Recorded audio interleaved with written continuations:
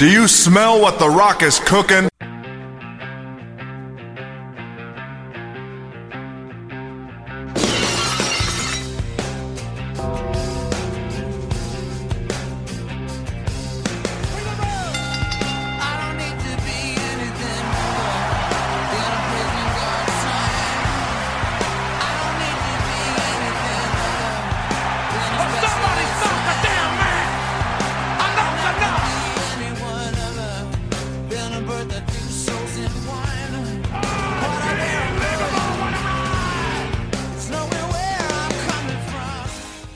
Tree Hill Wrestling Federation podcast, episode 2.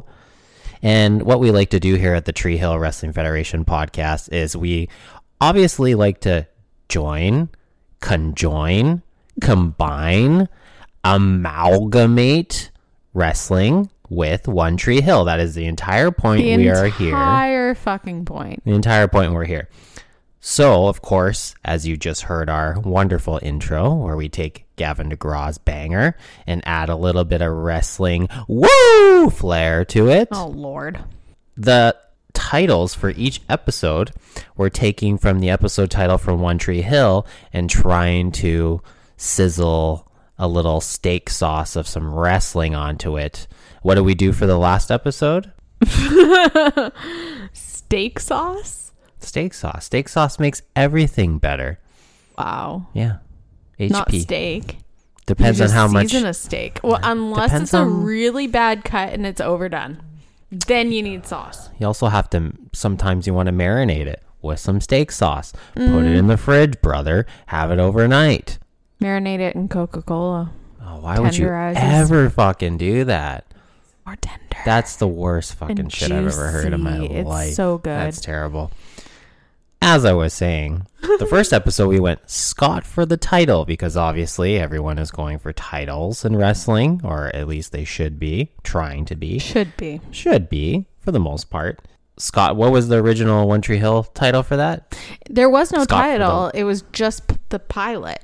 Just so the pilot. Okay. How Right. I got Scott for the title is there's a part where Nathan and Lucas shooting winning baskets at the same time, just at very different, like Lucas was at the river court and Nathan was in his school gym. And so they shoot the winning basket and Mouth says, Scott for the win. Scott for the title. I like it.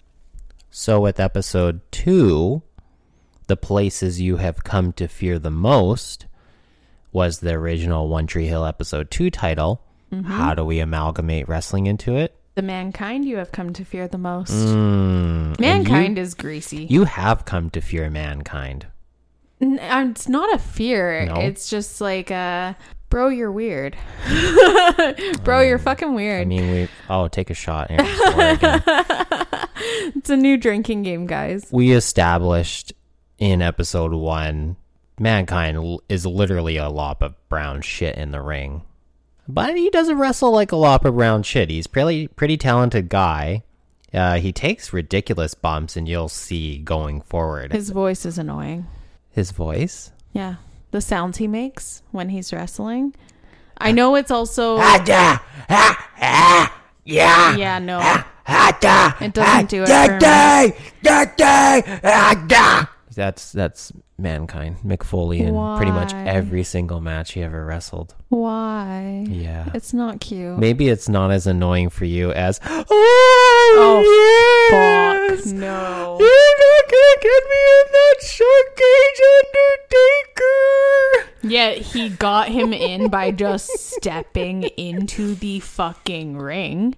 But if the Undertaker was chasing you down and all you had to do to get away from him was go into a cage and lock yourself in, you would probably do it. Couldn't he just jump out the other side of the ring? He's 350 pounds. He's going to do that faster than the Undertaker? Yeah, but the Undertaker was moving pretty slowly. He was doing the intimidating crawl. But he's methodical. He's like Mike Myers. He's slow. He's plodding. He's not super fast. He stalks. He so apparently we're hunts getting into his this opponents. out of order. No, we're just going over, because I had to name drop Paul Bear because I know how much you love him. And fucking we just annoys love me. Paul Bear here at the Tree Hill Wrestling Federation podcast. So please make sure you subscribe, like all the podcast streaming services, Spotify, social media at treehillwf.podcast, Spotify, Amazon Music, Apple Podcasts, Stitcher, Radio, iHeartRadio, Deezer, D's Nuts, D's Radio's Nuts, whatever fucking streaming service you have, we are on it. Except for Google Podcasts. We're still figuring that one out. Still trying to figure out some shit. It's being weird. It's Google. What do you expect? I've been trying, okay? So please share it up on all the platforms you can. So we're going to get right into it. So each episode, we're going to kind of go back and forth. So the last episode, we started out with recapping the first episode of One Tree Hill, the pilot. And then we moved on to the November 11th, 1996 episode of Monday Night Raw. So this time, episode 2, we're going to do a little switcheroo here. And we're going to start it off with the next show, which is a pay-per-view.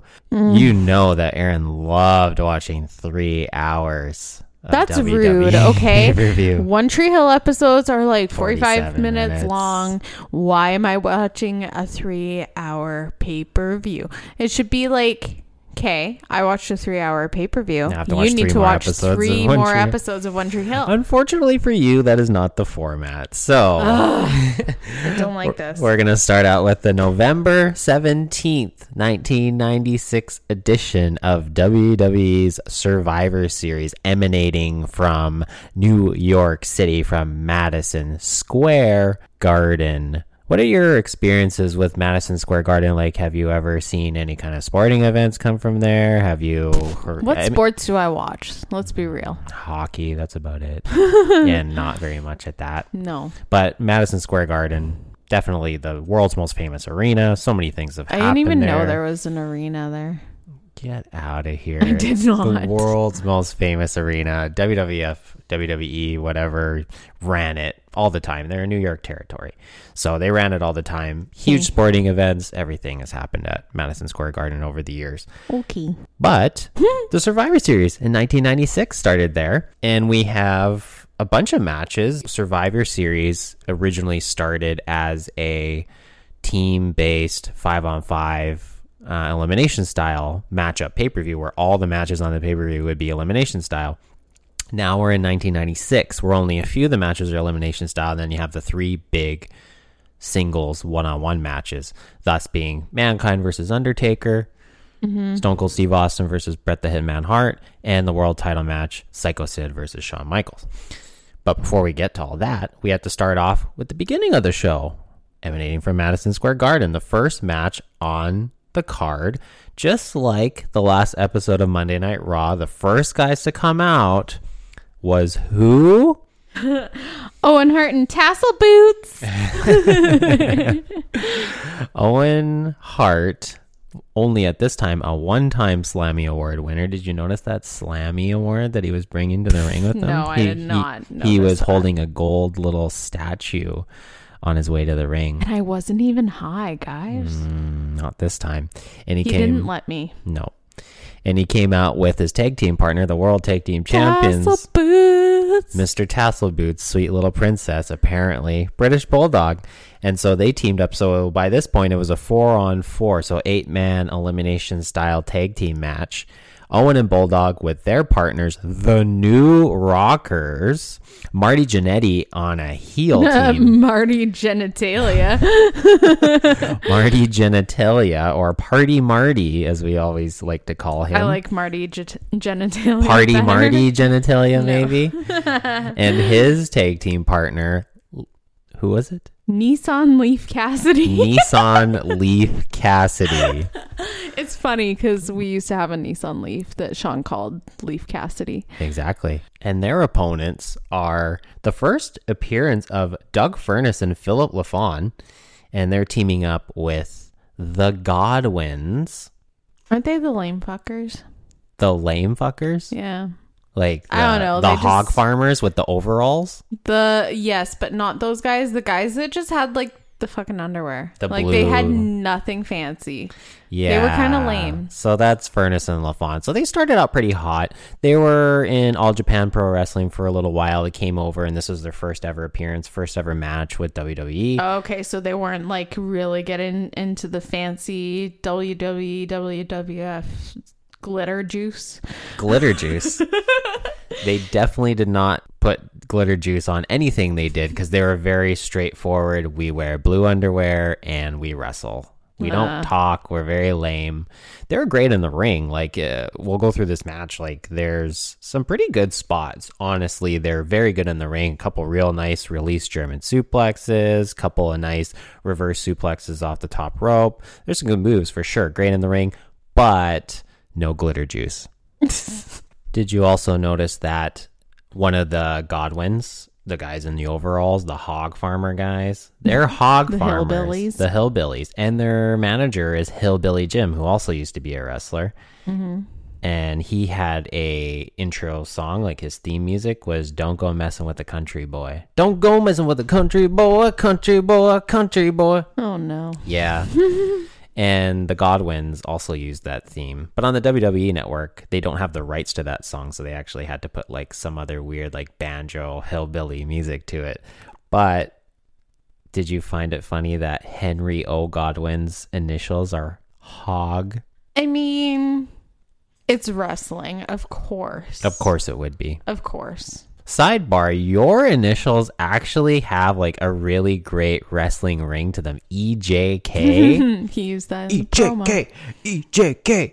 It sounds great, honestly. You could be a wrestler if you wanted to. No, thanks. Why not? You'd be great. No, I wouldn't. You can work a match with Paul Bear. It would be awesome. You'd lay the No. smackdown on his candy ass. It would be great. Well, yeah, I'd love to kick his ass, but I don't want to hear him. Can I, like, muzzle him? You could. So this tag team match, 4-on-4 elimination, they went pretty back and forth, but of course, just like on that episode of Monday Night Raw, what tactics do Owen, Bulldog, and the New Rockers like to utilize in their match? Dr. Bitch Distraction. I think we need we definitely have to record a Dr. Bitch Distraction, like a promo for that, or like a sound bite for that. I think that would be pretty great. But yes, the Dr. Bitch Distraction, as we're going to call it. Not the DMD, but the DBD, the Dr. Bitch Distraction. Oh my God. Every tag team match has it. Every heel tag team will use it. It is bestowed. It is the DBD. Okay. So this match is definitely a spirited affair. Henry O. Godwin eliminated Party Marty Genitalia with the slop drop. Oh, Lord. You would predict that a hog farmer would use a finishing move called the slop drop. It sounds just disgusting. No thanks. They bring out a bucket of slop to That's every match, so gross. and then they throw it on their opponents. That's so disgusting. Why? It's slop. Ugh. And Owen Hart, just right after, eliminated the hog farmer, Henry O. Godwin, with the spinning heel kick. Owen Hart's spinning heel kick, his enziguri, like, that guy was just a legend. He was so good in the ring. Next, the hog farmer's brother, Phineas, is eliminated by Tassel Boots. Yes, British Bulldog eliminates Phineas Godwin, and then Phil LaFon eliminated Nissan Leaf Cassidy with a reverse top rope suplex that actually looked quite nice. Then, the worst part of the match, babe. My poor sweet little princess. Philip LaFon eliminated the British Bulldog. Poor guy. Poor Tassel Boots. So sad that this had to happen so early in this match, that Bulldog was gone so quickly. A tag team champ, and just takes the L just like that, and he's gone. R.I.P. Yeah. Finally, it comes down to a 2-on-1. The faces, Furnace and LaFon, 2-on-1 on Owen Hart. And Owen takes the L at the end. Surprisingly enough, Furnace and LaFon, they get the big win in their first match Blue ever. Panties Boys. Blue Panties Boys. Furnace and LaFon. Another really nice release German suplex with Doug Furnas. I was quite impressed again. They have got great moves, great moveset. Zero charisma, unfortunately. But yeah, nice release German. But how much do you love Vince McMahon's commentary here? So we haven't established the commentary team of Vince McMahon, Jim Ross, and Jerry the King Lawler. Vince McMahon with his Vince-isms just all over this show. Unbelievable! This was the first time I really noticed it, I think. Yeah. Like when we did last episode, I didn't really notice it that much. I mean, But now we're 2 in and you're starting to notice the trend. I'm starting to recognize his voice is the thing. Yeah. The what a maneuver! I mean, Oh, that's all over this show. And 100% the best Vinceism. 1, 2, 3, he got no! Wow. Always with the false finish. Vince You could be an McMahon. actor, a voice actor. Oh, really? I don't know. You We'll do see. lots of voices. I can't. I fail at voices. I do voices here and there. You do. I got a Mike A Tyson. lot. I got a Bubbles from Trailer Park Boys.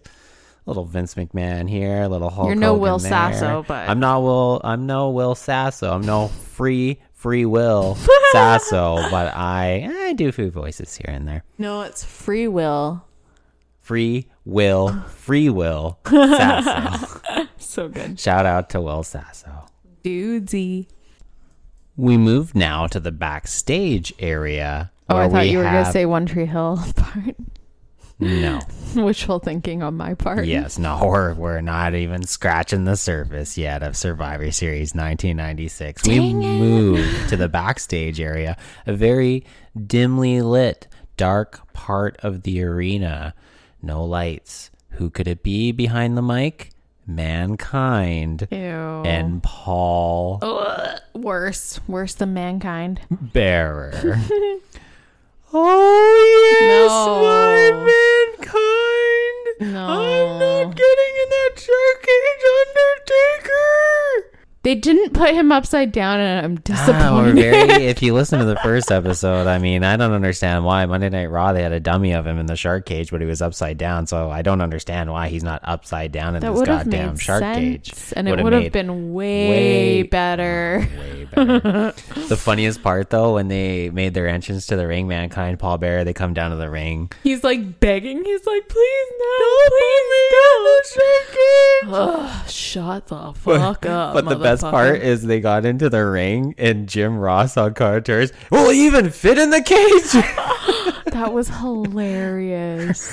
Wow, is he gonna fit in the cage, King Sassafras? Wow. Dun, dun, Oh yeah, Undertaker's coming in, but he's like a bat. dun. He's fucking Batman.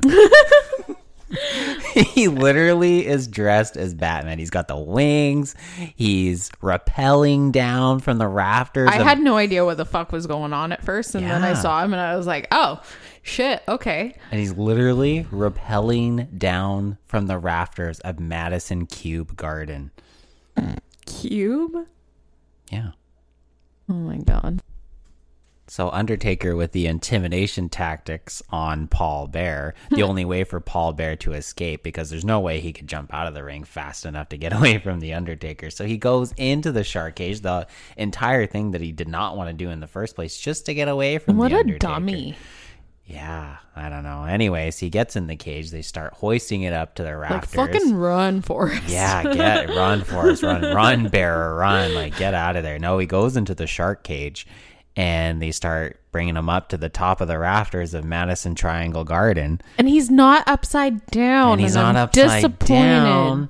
And as he's going up, there's a cage cam. There's a cage cam. There's Get a it together, camera.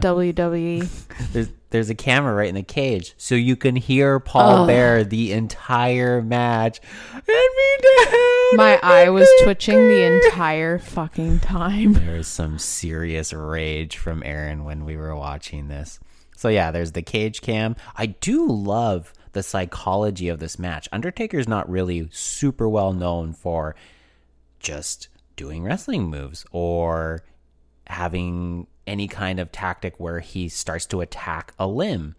He's like, he's not a slow tactician. And he's like methodical. Yes, like really thinks about what he's doing and does like the most impact. Exactly. But with this one, he's doing drop toe holds and he's going after the fingers of the mandible claw.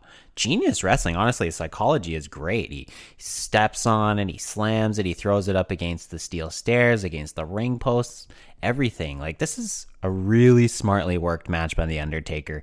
Kayfabe, brother. But he's doing the small joint manipulation. He's thinking he's Pete Dunne or Zack Sabre Jr. like 20 years before. But what did you say about Mankind? What do you think he would smell like if you met him in real life? He looks like he would smell like shit. Yeah, he kind of does look like he would smell like shit. Undertaker with his fireman's carry and his drop toe holds working this mat wrestling classic. He's also got the teardrop tattoo. Do you think he's killed anybody in prison before? I mean, he's the Undertaker. Yeah, that's true. He's killed lots of sense. people. You also like to say that Paul Bearer sounds like a 6-year-old girl throughout this match. Yes, he does. It's annoying. Very true. And now you're coming to the point where you're realizing how useless referees are in professional wrestling matches. Fucking useless. Babe, cut a promo on WWE referees. Like, fucking pay attention to your fucking job. You have a job. You're there for a fucking reason. Fucking do it. Do it. I could do it from home. And do a better job. And do a much better fucking job than they could. Yeah, totally fucking agree. Useless. Take away their paychecks. Fire them. Fuck off. Go away. It's the entire point of wrestling referees. Like that annoying bitch that's like a current referee. Aubrey Edwards. Oh, she drives me insane. And her makeup is atrocious. I'm sorry.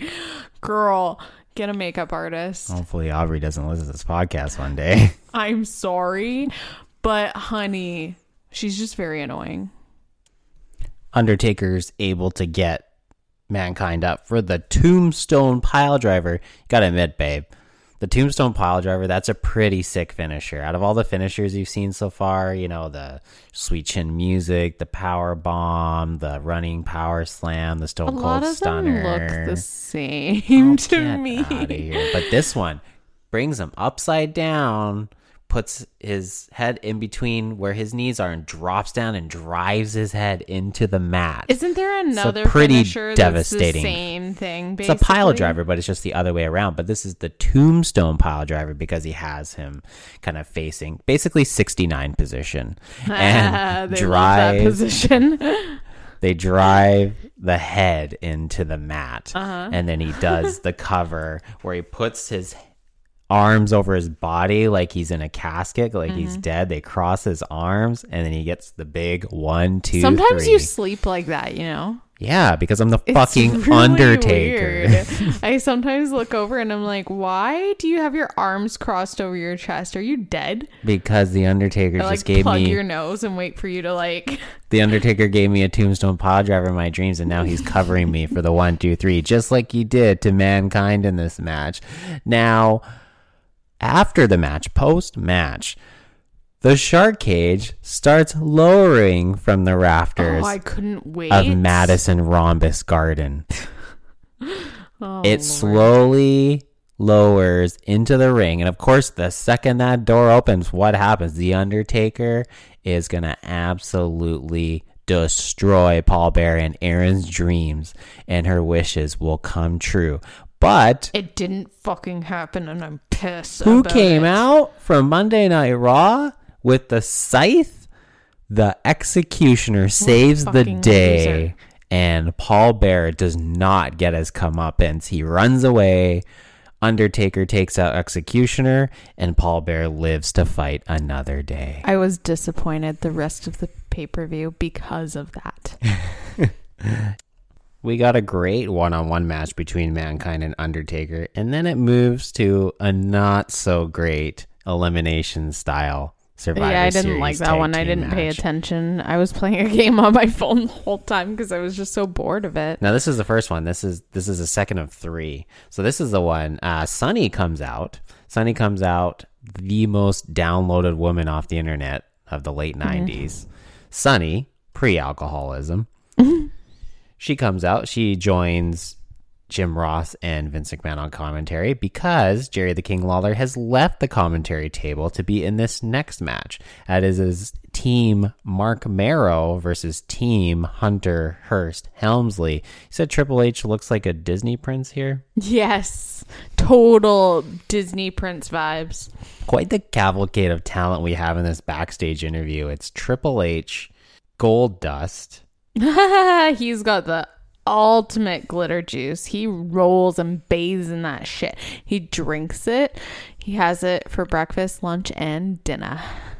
Triple H, not Triple H yet. He's actually still Hunter Hearst Helmsley.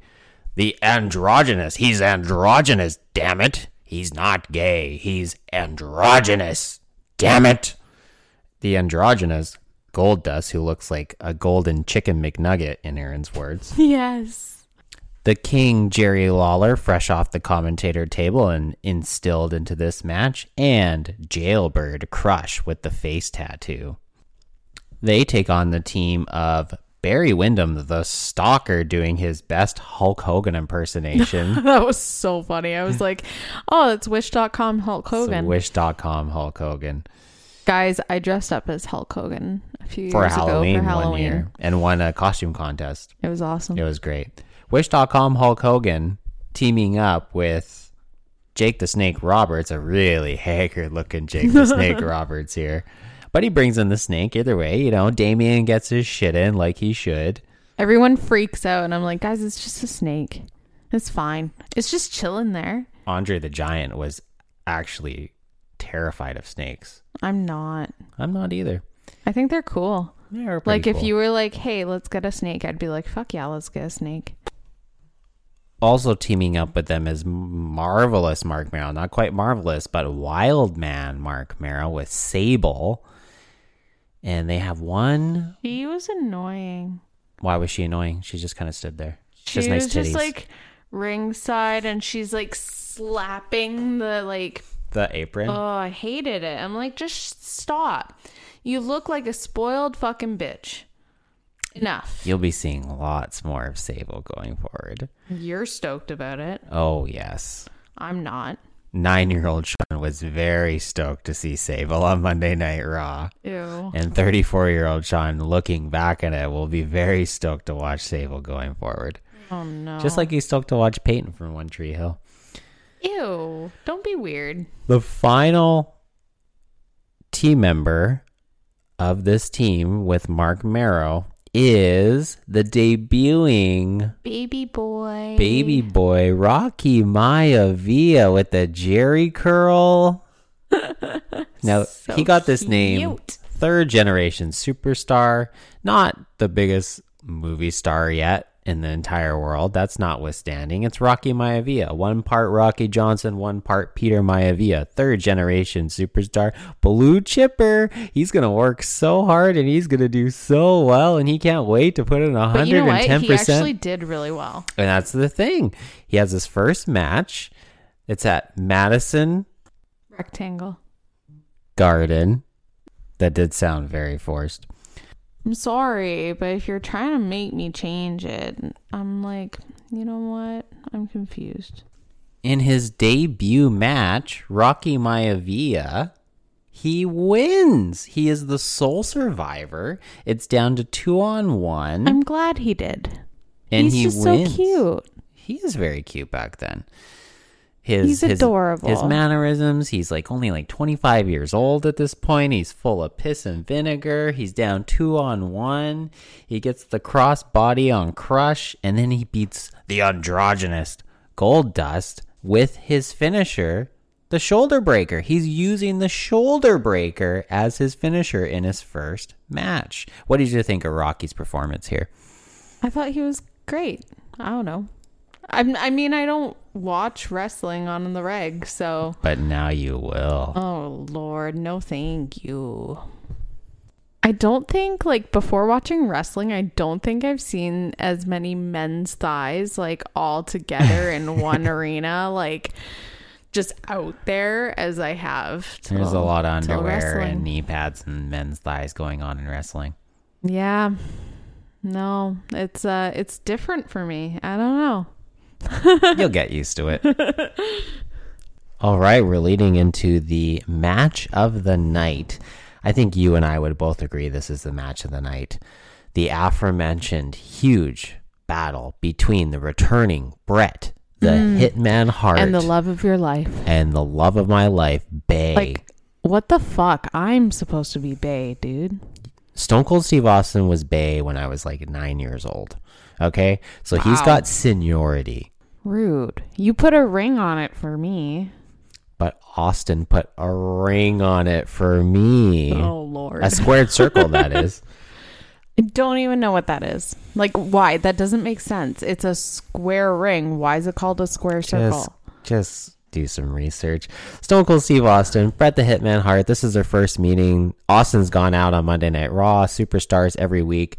He says, if you put the letter S in front of Hitman, that's my exact opinion of him. So he's been just tearing down Bret for months, saying that he is the best there is, the best there was, and the best there ever will be. He's the legend. He is the one that is going to take down Bret Hart in his big comeback match, his first match since WrestleMania back in March, where he lost in a 60-minute Iron Man match to Shawn Michaels.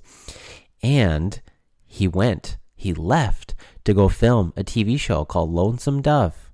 That sounds weird. It was a cowboy show. Oh, Lord. And Bret Hart played the lead cowboy. No thanks. And it did not get picked up. Oh, good. So he came back to wrestling because he needed a paycheck. And he is one of the greatest wrestlers of all time. So going into this match... don't even go there, brother. So right off the hop, you get Bret in his promo. And Bret was never that great on the stick. But going forward in 97... Sounds like you were starting to talk about hockey there. I mean, he does own part of the Calgary Hitmen in the WHL. Whatever. But stick meaning microphone. Okay. So how good is he at promos? He was never a great promo guy, but going into 97, you'll see Bret's improvement with promos. Oh boy, just you wait for 1997. Oh boy. Oh boy, 1997. That's a hella jolly. That is a hella year in wrestling. 1997, and we will both thoroughly enjoy it. But yeah, going into the match, debatable Bret, again. You'll thoroughly enjoy it. Believe me, if I can thoroughly enjoy One Tree Hill, you can thoroughly enjoy the greatest year in professional wrestling. I can't wait till you get to season 3 of One Tree Hill. That's gonna be great. So going into the match, Bret cuts his promo. Austin, he's just ready to go. He is the Iceman. He is Stone Cold Steve Austin. He struts to the ring. He hits the corners. He flips the bird to Bret the Hitman Hart right away. They go face to face, and he just flips him right the fuck off. It is hilarious. And if you're not watching this, which you can't because we're not filming it, you can see that Erin is flipping me the bird right now. I do it a lot. She does it a lot. So it's a great match. Very hard fought battle. They go back and forth. Austin actually, he's looking better in this match. He is dominating for a good part of this match. He's going after Bret. He's intense. He's giving Bret everything he can handle. I love one of the spots where Stone Cold Steve Austin, he did the slingshot, where the guy's down and he picks him up by the legs and he falls back and he slingshots him into the post. Okay. And he did that to the announce table. Mm-hmm. And Hugo Savinovich was the Spanish announcer, and Austin flung, slingshot Bret right into Hugo Savinovich. Mm-hmm. There is a thing about Spanish announce tables in wrestling. Yeah, I was hearing that. Yeah, it's always them that get hit. If a table's gonna break, it's not the English announce table. It's always the Spanish poor Spanish announce announcers. Poor Spanish announcers. Come on, and guys. Going forward, you're just gonna see an absolute ton of the poor Spanish announcers. I don't know why, but it's just the way it is. Funny. And then with Vince McMahon all over this match again with commentary. Oh, that's why. Why?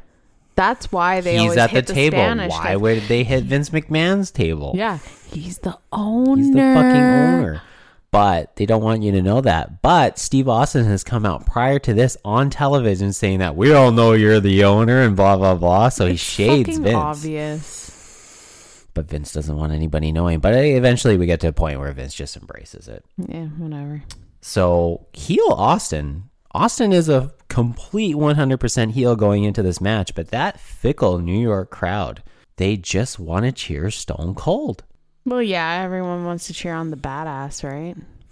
Especially in New York. The finish of the match, it's pretty... The only issue I had with it is that Bret has done it before. WrestleMania 8, he worked Roddy Piper, and it was the same kind of finish where Roddy Piper had the sleeper hold on Bret Hart, and then he jumped into the corner, like feet first, pushed him over, and then ended up covering Roddy for the 3. And that's exactly what this finish was.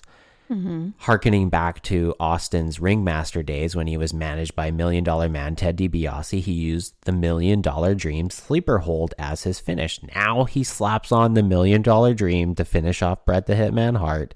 Okay. And Bret pushes off the top rope with his feet, goes for the cover. Austin doesn't let the sleeper hold go and gets pinned. He gets caught for the 3 count. Austin almost fought a perfect match, but one small mistake is all it took for Bret to capitalize and win this match. You fucked up, bro. But you did predict that Bret would win his big comeback match. I did. I was right on like that. You're so far, almost all of it. So far, you're 2 for 2. You predicted Undertaker correctly, and you predicted Bret Hart correctly. Obviously, I didn't do any predictions for the 8-man shit. Because why would you? Because why? The big ones I predicted, so I'm 2 for 2. Yes.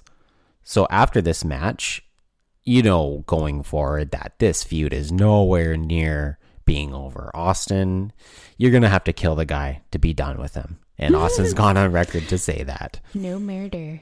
Sometimes there's murder. You'll see. Sometimes there's murder. Oh, Lord. What am I getting myself into? Sometimes murdering of animals, too. What the fuck?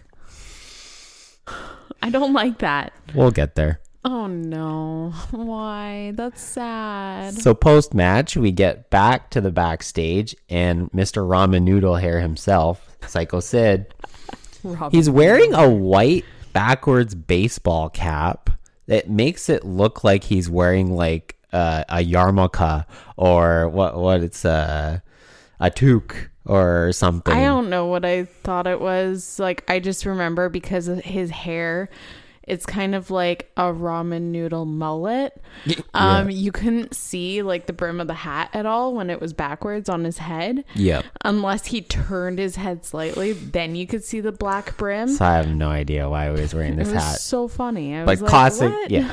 Classic Sid promo, does not move his teeth for 1 second. I am the master and ruler of the world. So we're going to have the big main event match later on. But first, we have to sit through this absolute garbage trash -5-star this is the elimination one I match through. where I didn't even want to watch this match. It was this is lame. the only notable thing about this match is that Farouk, or as you like to call him, Farouk, he made his debut as Nation of Domination Farouk with PG-13, the white guys who are wrapping him to the ring. They're great. I'm not a rap JC girl. Ice and Wolfie D, they're awesome. I am not into rap at all. Doesn't matter. PG-13's awesome. Pop punk all the way. No rap, please. PG-13's awesome. Farouk teaming with cringe fake Razor Ramon and fake Diesel. Don't even want to go into that. Luckily, that angle's almost over. I've explained it to you before. I don't need to explain anymore. Three of them team with Vader, not Darth Vader. Darth Vader. Just Vader. Big Van Vader, not Darth Vader. And they take on the team of Savio Vega, Yokozuna, who is now 600 pounds at this point. He's a big boy. I was really nervous that we were gonna see some ass cheeks. Luckily, his like thong like pants like covers up everything nicely. Luckily, okay, good. We get the surprise team member, Jimmy Superfly, the murderer Snuka. He murdered his girlfriend in a hotel room and didn't get caught. It's like an OJ thing going on there. And should this be on a Bailey Sarian murder mystery makeup honestly, episode? It probably should be. Jimmy Snuka. That would be great. Jimmy Snuka and his girlfriend. And the other team member of this Savio Vega team, Flash Funk, with his funkettes, all decked out in He's pimp. a pimp. He's decked out. He's decked out in the pimp juice. He's definitely got it going on. Nothing notable about this match, unfortunately, because after Diesel takes out Savio and he gets eliminated, Jimmy Superfly Snuka hits the Superfly Splash, and the crowd goes mild even for the Superfly Splash. Yeah, that was boring. And after that, they just throw it out. Double DQ. Everybody gets DQ'd. They're cutting it for time. No one gives a shit. Luckily, Farouk and the Nation of Domination would be something going forward, but at this point, they're just kind of getting their feet wet. It is what it is. And now we are here. The main event, the World Wrestling Federation Championship on the line. Used to be friends. Now they are bitter enemies. Psycho That was Sid. a quick flip because, like, the last thing we watched, they were buddies, and then he got kicked in the what you face. didn't see was how long they had been buddies prior to that. You just picked it up at a certain point. You don't know what happened in 95, 94, 93. Nor do I care. They had a friendship for a while. So, But a kick in the face changes that. after all the flack that they've Which been is going an through. accident. Yeah, but there's been other things that happened prior to that. It's not just that. That was basically just like the last straw. Dudes, hug it out. In either way, Sid has the title shot. So it's Sid versus Shawn Michaels, HBK. Survivor Series main event. I like how Sid comes out and, who's the man? He loves to say who's the man, but he never says that he's the man. He just says who's the man. So no one really knows who the man is. No one's the man. No one's the man. He gets in the ring and he has his little cute little Sid sparklers, his little spooters. It's like New Year's. He's got his little sparklers. They spell out Sid. It's very cute. And adorable. Very adorable. And then Prom King Shawn Michaels hits the ring. Oh, total And prom here we king. go. It's Prom King. It's Prom King Michaels against Ramen Noodle Mullet Sid. Sid's getting him up for the gorilla press a couple times. He loves the gorilla press because he likes to grab that dick in those ass cheeks. Oh, he totally does. He did it so much. And his finisher is the power bomb. What do you do in the power bomb? You lift the guy up. You get his dick in his face, and it's a great they finish. love that move. It's a great finish. You gotta love it. But the big takeaway here is that going into this match, Sid was, face-ish, like pretty face. And Shawn Michaels he's the longtime champion. But now Sid's getting the big cheers. Shawn Michaels, the big face, getting booed in New That was York. kind of weird. The fans just started to turn on Shawn in this match, and it was kind of out of left field. People really, again, New York. they're fickle. Yeah. They're fickle. They were getting behind Sid big time. Anytime Shawn was getting, putting a few moves together and looking good, man, the crowd was shitting on it. It's very surprising, but again, it is New York. Fans are getting behind Sid, so we finally get to kind of the closing of the match. It's a good match. There's some good stuff going on in it, and with Shawn going after the leg. Small guy, uses brain, joint manipulation, go after the leg. Smart strategy. But then there's a couple times in the corner where the cameraman was in the corner and Sid kept pushing him out of the way. So he did it earlier in the match and you didn't really think anything of it. And then he does it again and literally Sid steals the camera away from the cameraman. Just grabs it away from him. It's like, fuck you. This is mine now. What does he do? Does he go after Shawn with it? No, because he'd get disqualified if he hit Shawn with the camera. He hits Jose Lothario, who's probably 103 years old at this point. Oh my God.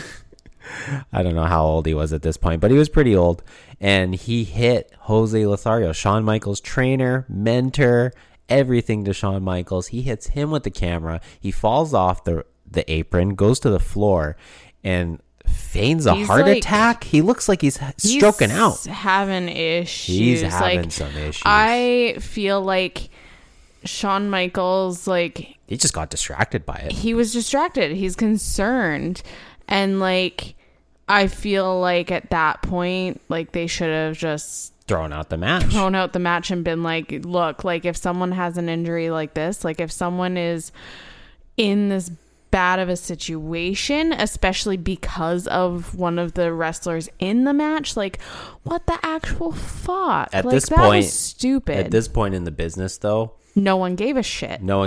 Somebody could be so badly hurt, but they make them continue the match. Now it's just like, a guy's bloody, they'll stop the match, check his cut. If a guy's hurt, they'll stop the match. But back then, man, no fucks given. Good thing they got their fucking shit together with that, because, like, they eventually did. Man, I was like watching it and I was like, what the actual fuck is happening? Can someone help him? So unlike WrestleMania 12, when Jose Lothario was pointing to the sky to see Shawn Michaels in the rafters coming down to the ring, Jose Lothario was pointing to his chest because he's having a fucking heart attack on ringside. But what does Sid do? Sid doesn't give a shit. Shawn Michaels is checking on his mentor, Jose. What does Sid do? He takes that same camera and smashes the shit out of Shawn Michaels, throws him back in the ring, power bomb, 1, 2, 3. Okay, so why was he allowed to hit him with the camera in that point, but he couldn't hit him with the camera before, so he hits... Aha, so he didn't want to hit Shawn Michaels with the camera at first because the referee was the right referee there. Wasn't paying attention. But the referee took a ref bump and he was down. Oh, yeah. So he's gonna hit Michaels with the camera because fucking God. once There's again, like thousands of people in the audience. Couldn't they be like, hey, motherfucker, figure your shit out? The ref is the law. Maybe have 2 refs, like have one on hand just as a backup, so you can like jump in and be like, hey, fuck you, piece of shit. You'd think with the history of wrestling that they would have a backup referee. God. And sometimes they do, where a referee's down and another referee comes in, counts the 3. This was not one of those times. Powerbomb. So convenient. So convenient. Powerbomb, 1, 2, 3. We have a new World Wrestling Federation champion. Pisses me off. It could piss me off too. 1, 2, 3. We got a new champ. The prediction was incorrect this time. You thought Shawn Michaels was going to go over, but fuck that Psycho shit. Sid, he figured it out. I feel like if Psycho Sid, like if the ref, like if everything worked out the way it really should have, Shawn Michaels probably would have won the match. Yes. But like that is such a fucking bullshit turn of events, and I don't like that. And Shawn was just so distraught seeing Jose Lothario literally stroking out in front of his eyes. He's like calling for help. Oh yeah. Yeah, he had didn't want anything to do with the match at that point. He just wanted to make sure he was okay. He was mentally checked out of that match. But Sid took advantage, and at this point, I don't like it. He's the world champ. So now that Bret Hart has won the number 1 contendership match against Stone Cold Steve Austin earlier in the night, now we're getting Sid versus Bret at the December pay-per-view for the world title. Mm-hmm. So what did you think of this pay-per-view as a whole? Thoughts? There was some lameness. There's stuff that pissed me off. You know, standard wrestling shit. Some good matches, though, too. Yeah.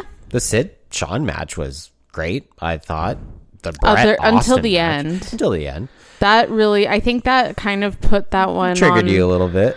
I think that was my second least favorite match, only because of that. Because, yeah, that's not cool. Undertaker's joint manipulation of the man. That was awesome. I love that. That was probably my favorite, just because that little pussy bitch in the shark cage. Like, fuck off.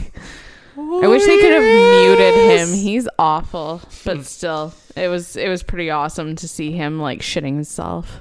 So unfortunately, Paul Bearer didn't get his comeuppance. So yeah, I could see why he wouldn't like that. And extra tassel boots Bulldog getting kicked out so early in that match. Very unfortunate. Miss him. For me, my favorite match definitely. If Austin's on the card most time, he's going to be my favorite match. Be the favorite. But to be fair, that was a very good match. Yeah, Stone Cold and Bret, it was a great match. Worst match by far, The Nation versus Vader's team. Just an absolute clusterfuck. We didn't need that on the show. They should have just taken it off. But at least it introduced us a little bit to Farouk with the I nation. like that you called him freak. Gonna have to use that now. That's so great. But the Nation of Domination will be a big part of things in the future. Okay, let's get on to some One Tree Hill. This is the best part for me. Do we really? Yeah. This is the deal. I would watch wrestling and talk about wrestling with you if you watch One Tree Hill and talk One Tree Hill with me. We just talked about wrestling for 49 minutes, so. Yeah, it's my turn. It's my turn. All right, let's get into it. So it is your turn. It's One Tree Hill, episode 2. September 30th, 2003. The places you have come to fear the most. The mankind you have come to fear the most.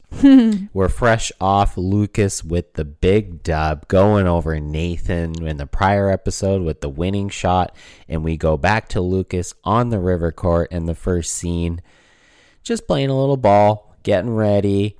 Because he has a game. He's got a game, but his mom, Karen, does not want to go to Lucas's first varsity high school basketball game. She uses the excuse of needing the business for Karen's What Cafe. do you think the real reason was? The real reason is quite obvious. She doesn't want to face Dan because she knows Dan's going to be there. He's Dan's fucking dick. Fucking heel and a half.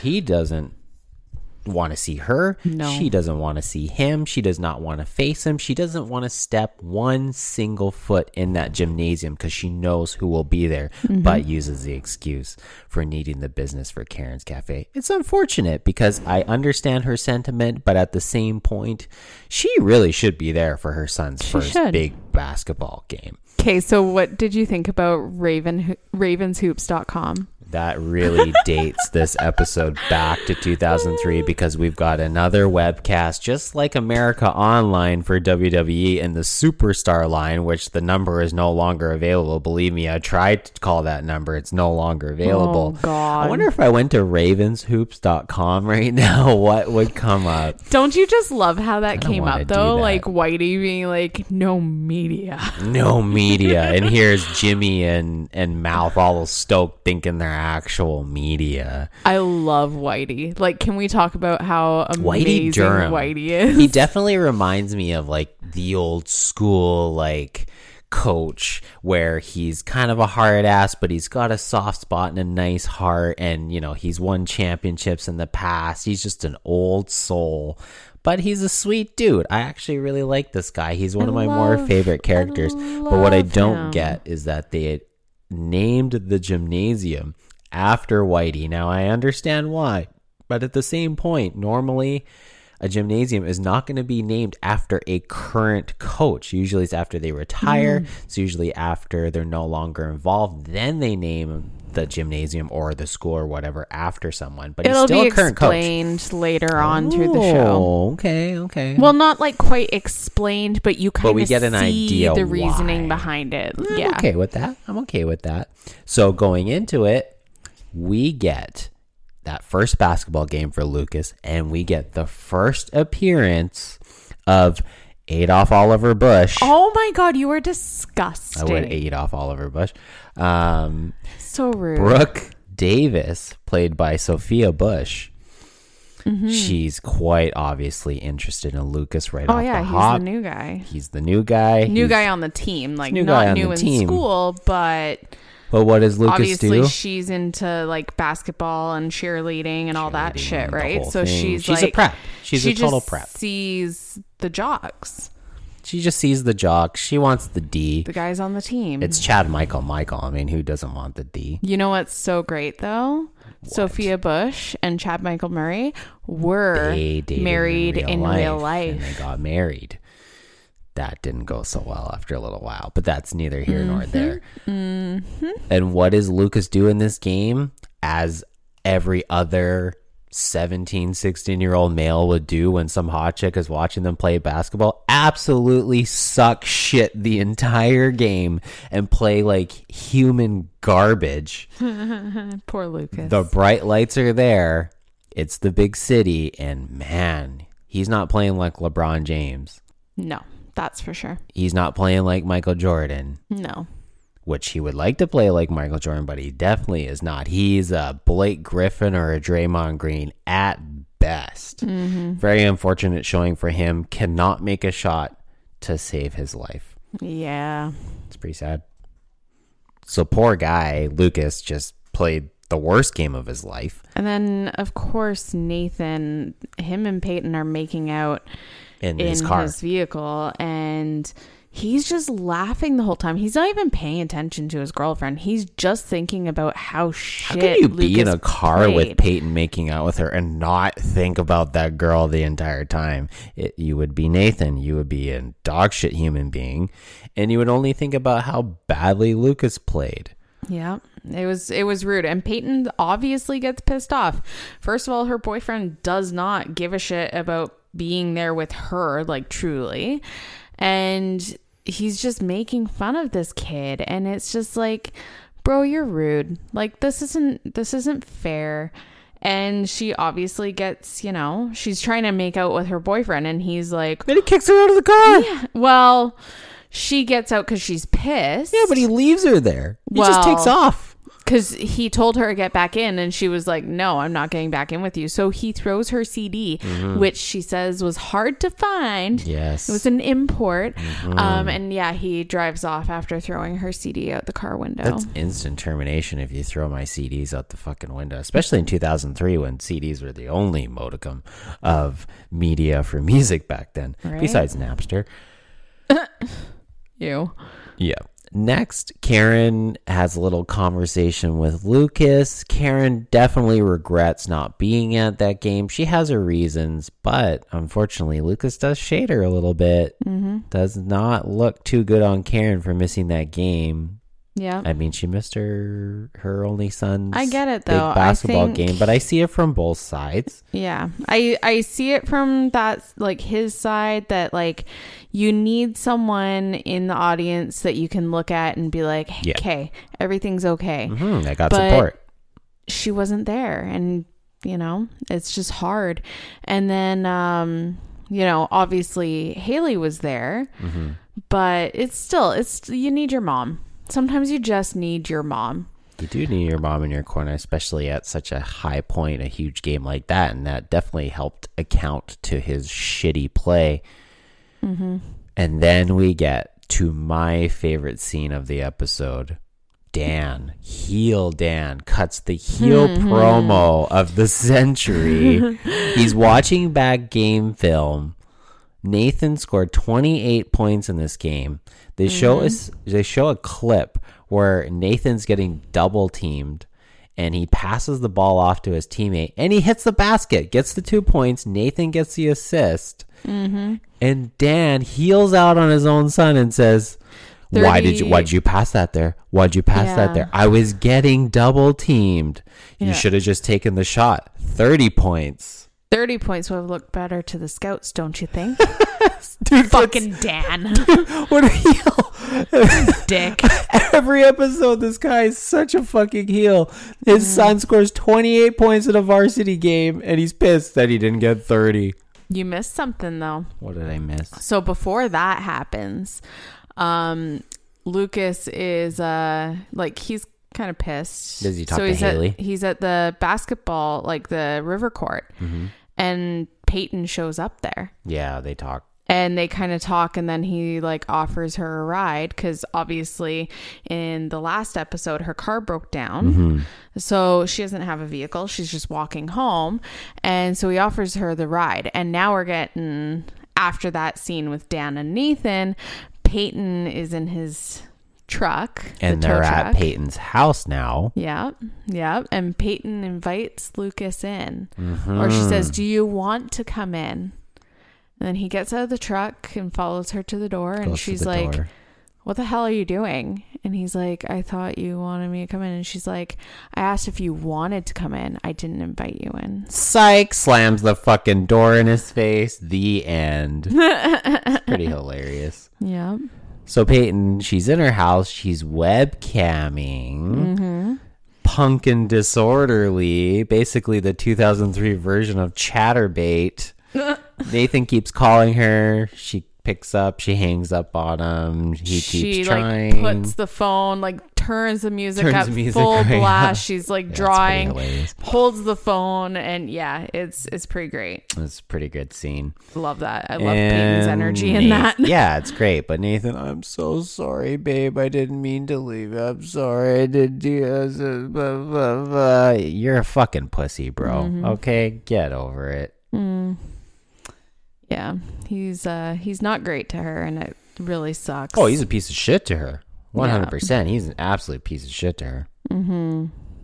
So we go back to the river court, and Lucas is clanging literally every shot off. Poor guy. I've never, when I practice basketball, I'm going to hit at least a shot. There's not going to be a time where I play for like 30 minutes and not hit a single fucking shot. He couldn't even hit a layup. Hang he on. couldn't even hit a layup. Chill for a sec. So Chad Michael Murray is not a basketball player by trade. Yeah, he's a football player. He's a football player. So very like Cinderella story. Like his character in Cinderella story was a football player. Mm-hmm. This is very different for him. So him missing shots He wasn't is acting. him in like real life. He wasn't acting. It's pretty That's a great. shoot, brother. It's pretty great. That's a shoot, brother. Yeah. So we get our first class scene. Second episode, this entire show is based around kids at a school, and we finally get a class scene. They're in class, they're learning. This teacher, They're learning. they're learning something. I don't know. They're learning something. So what is the context of what's going on here with the one word describing kind of shit? It was like an author kind of thing. I don't quite recall like exactly who it was, but they had to use one word to describe another classmate. Right. And the teacher asked Peyton to describe Lucas with one word. And what does she say? She says choke. Ooh. And then the teacher asks Lucas to respond to Peyton's thing. Lonely. He says lonely. And then fucking Nathan, such a dick. He puts his hand up and he's like, I have a word to describe Lucas. Bastard. And then a fight breaks out. Here we go. Lucas man. attacks. But then like later on, when they're in the locker room to get ready for practice, Yep. Nathan's like going on like, oh yeah, I was beating the shit out of Lucas, like Which I was the one on top, like whatever. Yeah. And then Jake Jagelski is like, actually I heard that this is what happened, and He fucking tied you up like a pretzel, man.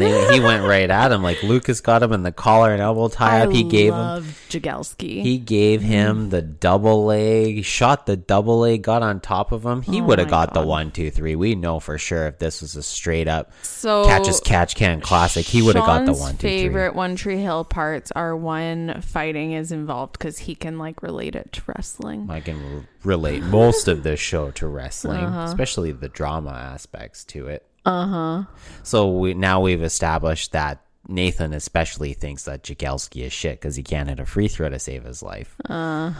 And then they're in the girls, Brooke and Peyton are in Peyton's room. And they're listening to some music. Yeah. And Brooke asks Peyton if she's listened to the new Beyonce. So in 2003 time, we're talking about like Crazy in Love Beyonce with Jay-Z. Yeah. That's like that era Beyonce. Oh, I remember that. Oh, everybody remembers Crazy in Love. But of course, Peyton doesn't listen to no fucking Beyonce. Yeah, and then Brooke's like, oh, I get it. You're all Gwen Stefani and a badass. And it's Gwen really Stefani's funny. not a badass. She's like talking about how Peyton gets up and like with her cheer squad, like she's up there with the rest of them. And then Peyton's like, Gwen Stefani's not a badass. So we go to Keith's body shop and he's talking with Lucas. Lucas always tries to go to Keith for some advice. He just needs That's his uncle, and it's like the his father closest figure. thing that he's had to a father, because his real dad, Keith's brother, He's is a heel. fucking dick. such a heel. Yeah, I hate him. So I like the line that Keith said. He said, Jordan sucks in his first pro game, but he's still got 16 points. So great. Lucas can hit a goddamn shot to save his life. Keith is actually, he's definitely endeared himself to me. I think he's a great character. Oh, just wait. He's literally the sweetest person. Okay. Yeah. And how he's friends with Karen. He's just such a gem. So Peyton does these sketches. She likes to sketch a little bit on her punk and disorderly webcam. She left them in her car. Her sketches were in her car, and there was a letter. Thick.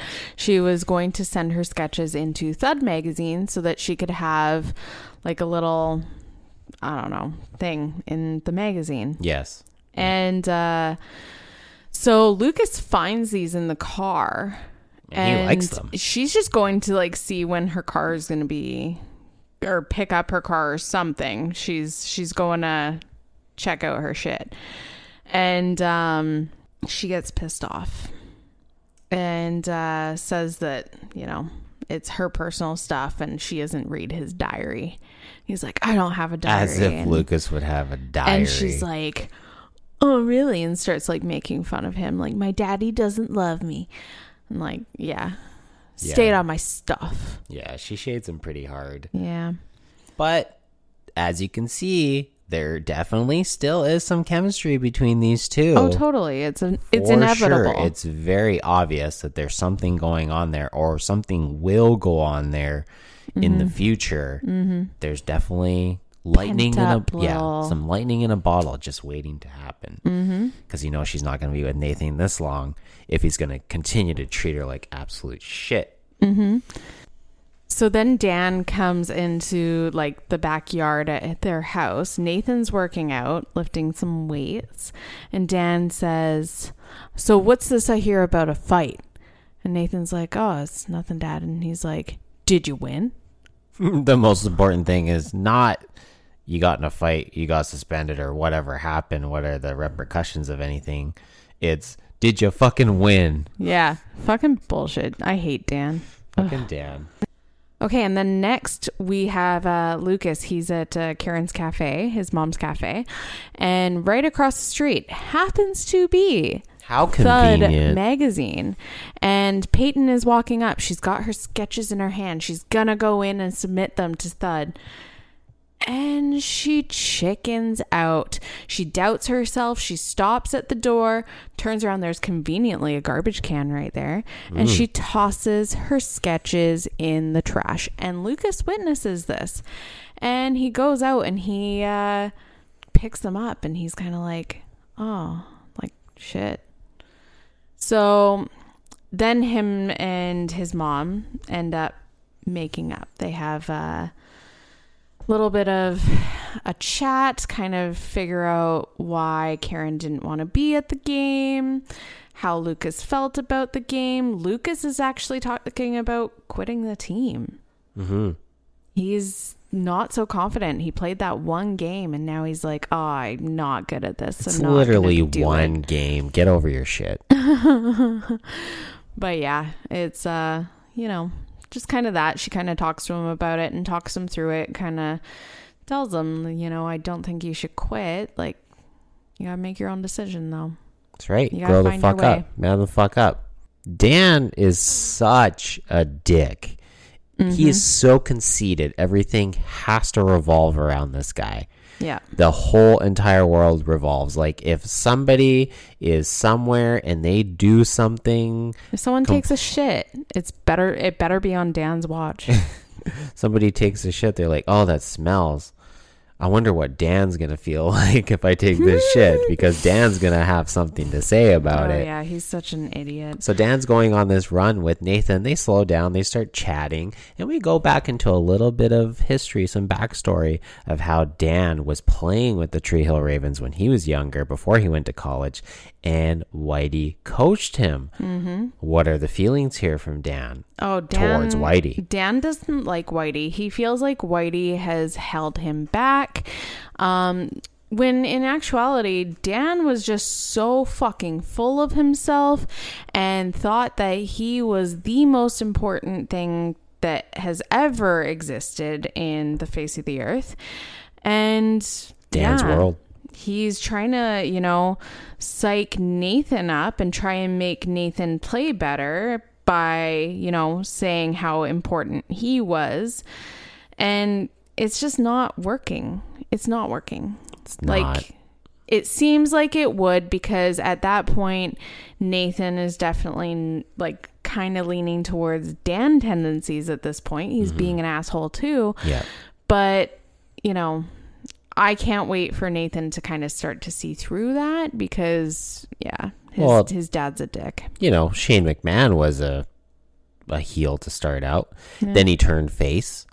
He realized the error of his dad's ways. He wanted to be like his dad. He wanted to model his life and his career after his dad, but then he saw how evil of a motherfucker his dad is, much like Nathan Scott, and had the big baby face turn eventually. Yeah, eventually.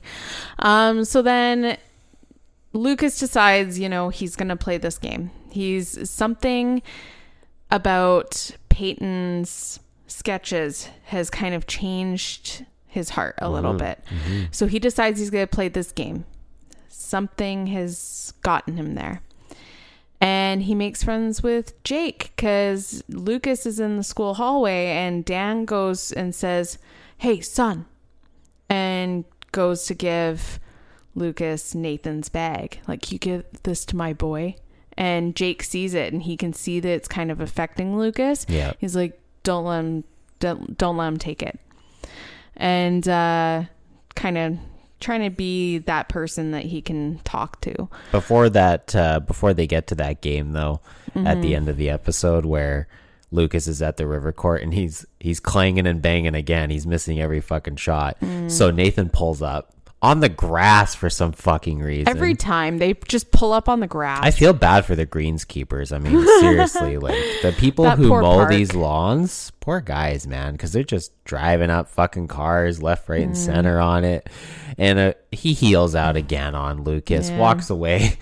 And just like episode 1, Lucas has to wind up and throw the 95-mile-an-hour heater. Oh my God. The basketball straight at Nathan, but unfortunately, because he sucks, he completely misses him. He hits the car. He hits the car. Doesn't hit Nathan.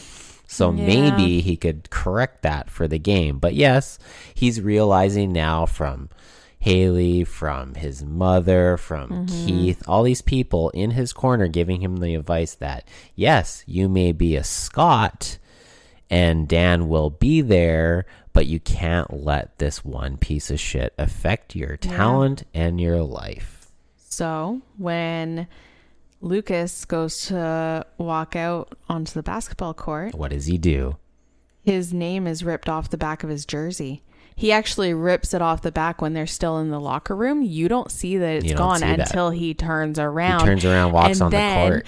As he's walking on the court and you see that, you kind of see like Dan's face kind of drop a little bit. You see his face change, and then you see like a shot of the name like fall to the ground. Yep. And Scott Karen is there to see it, and she's got eyes to kill for Dan.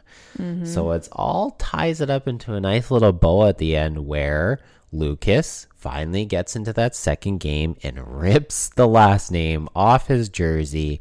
And if I may make a prediction for episode 3, dude fucking boss modes this shit. Probably Michael Jordan, Kobe Bryant, 82 points this shit. Oh my God, I can't wait for you to watch it. He's gonna fucking own it. You know he is. You know he's gonna fucking own it. But the repercussions from that is I could possibly see that, now he's Mr. Popular because he's the star basketball player, because now Nathan is in Lucas's shadow because he is the guy. He's MJ and Nathan is Scottie Pippen. But how does that kind of work with the school and the cheerleaders, the girls, and all the other guys on the team? That's what I'm girls interested like to Brooke see. who were checking Lucas out. What's the dichotomy after Lucas has his big game? Because he's not going to suck in this one without that name on the back of his jersey. He's going to fucking boss melt this shit. Yeah, you'll have to see.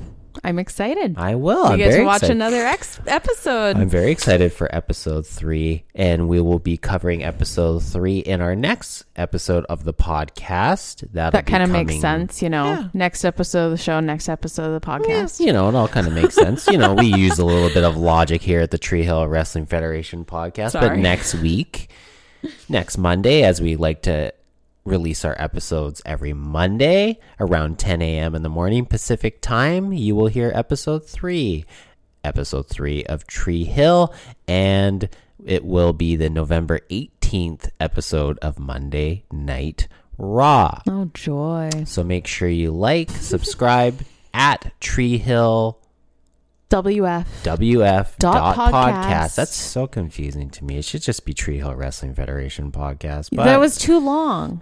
It's too long. I guess so. Tree Hill at Tree Hill WF.podcast, brother, at Instagram, Facebook, TikTok, Stitcher, Spotify, Deezer. Amazon Music, D's nuts.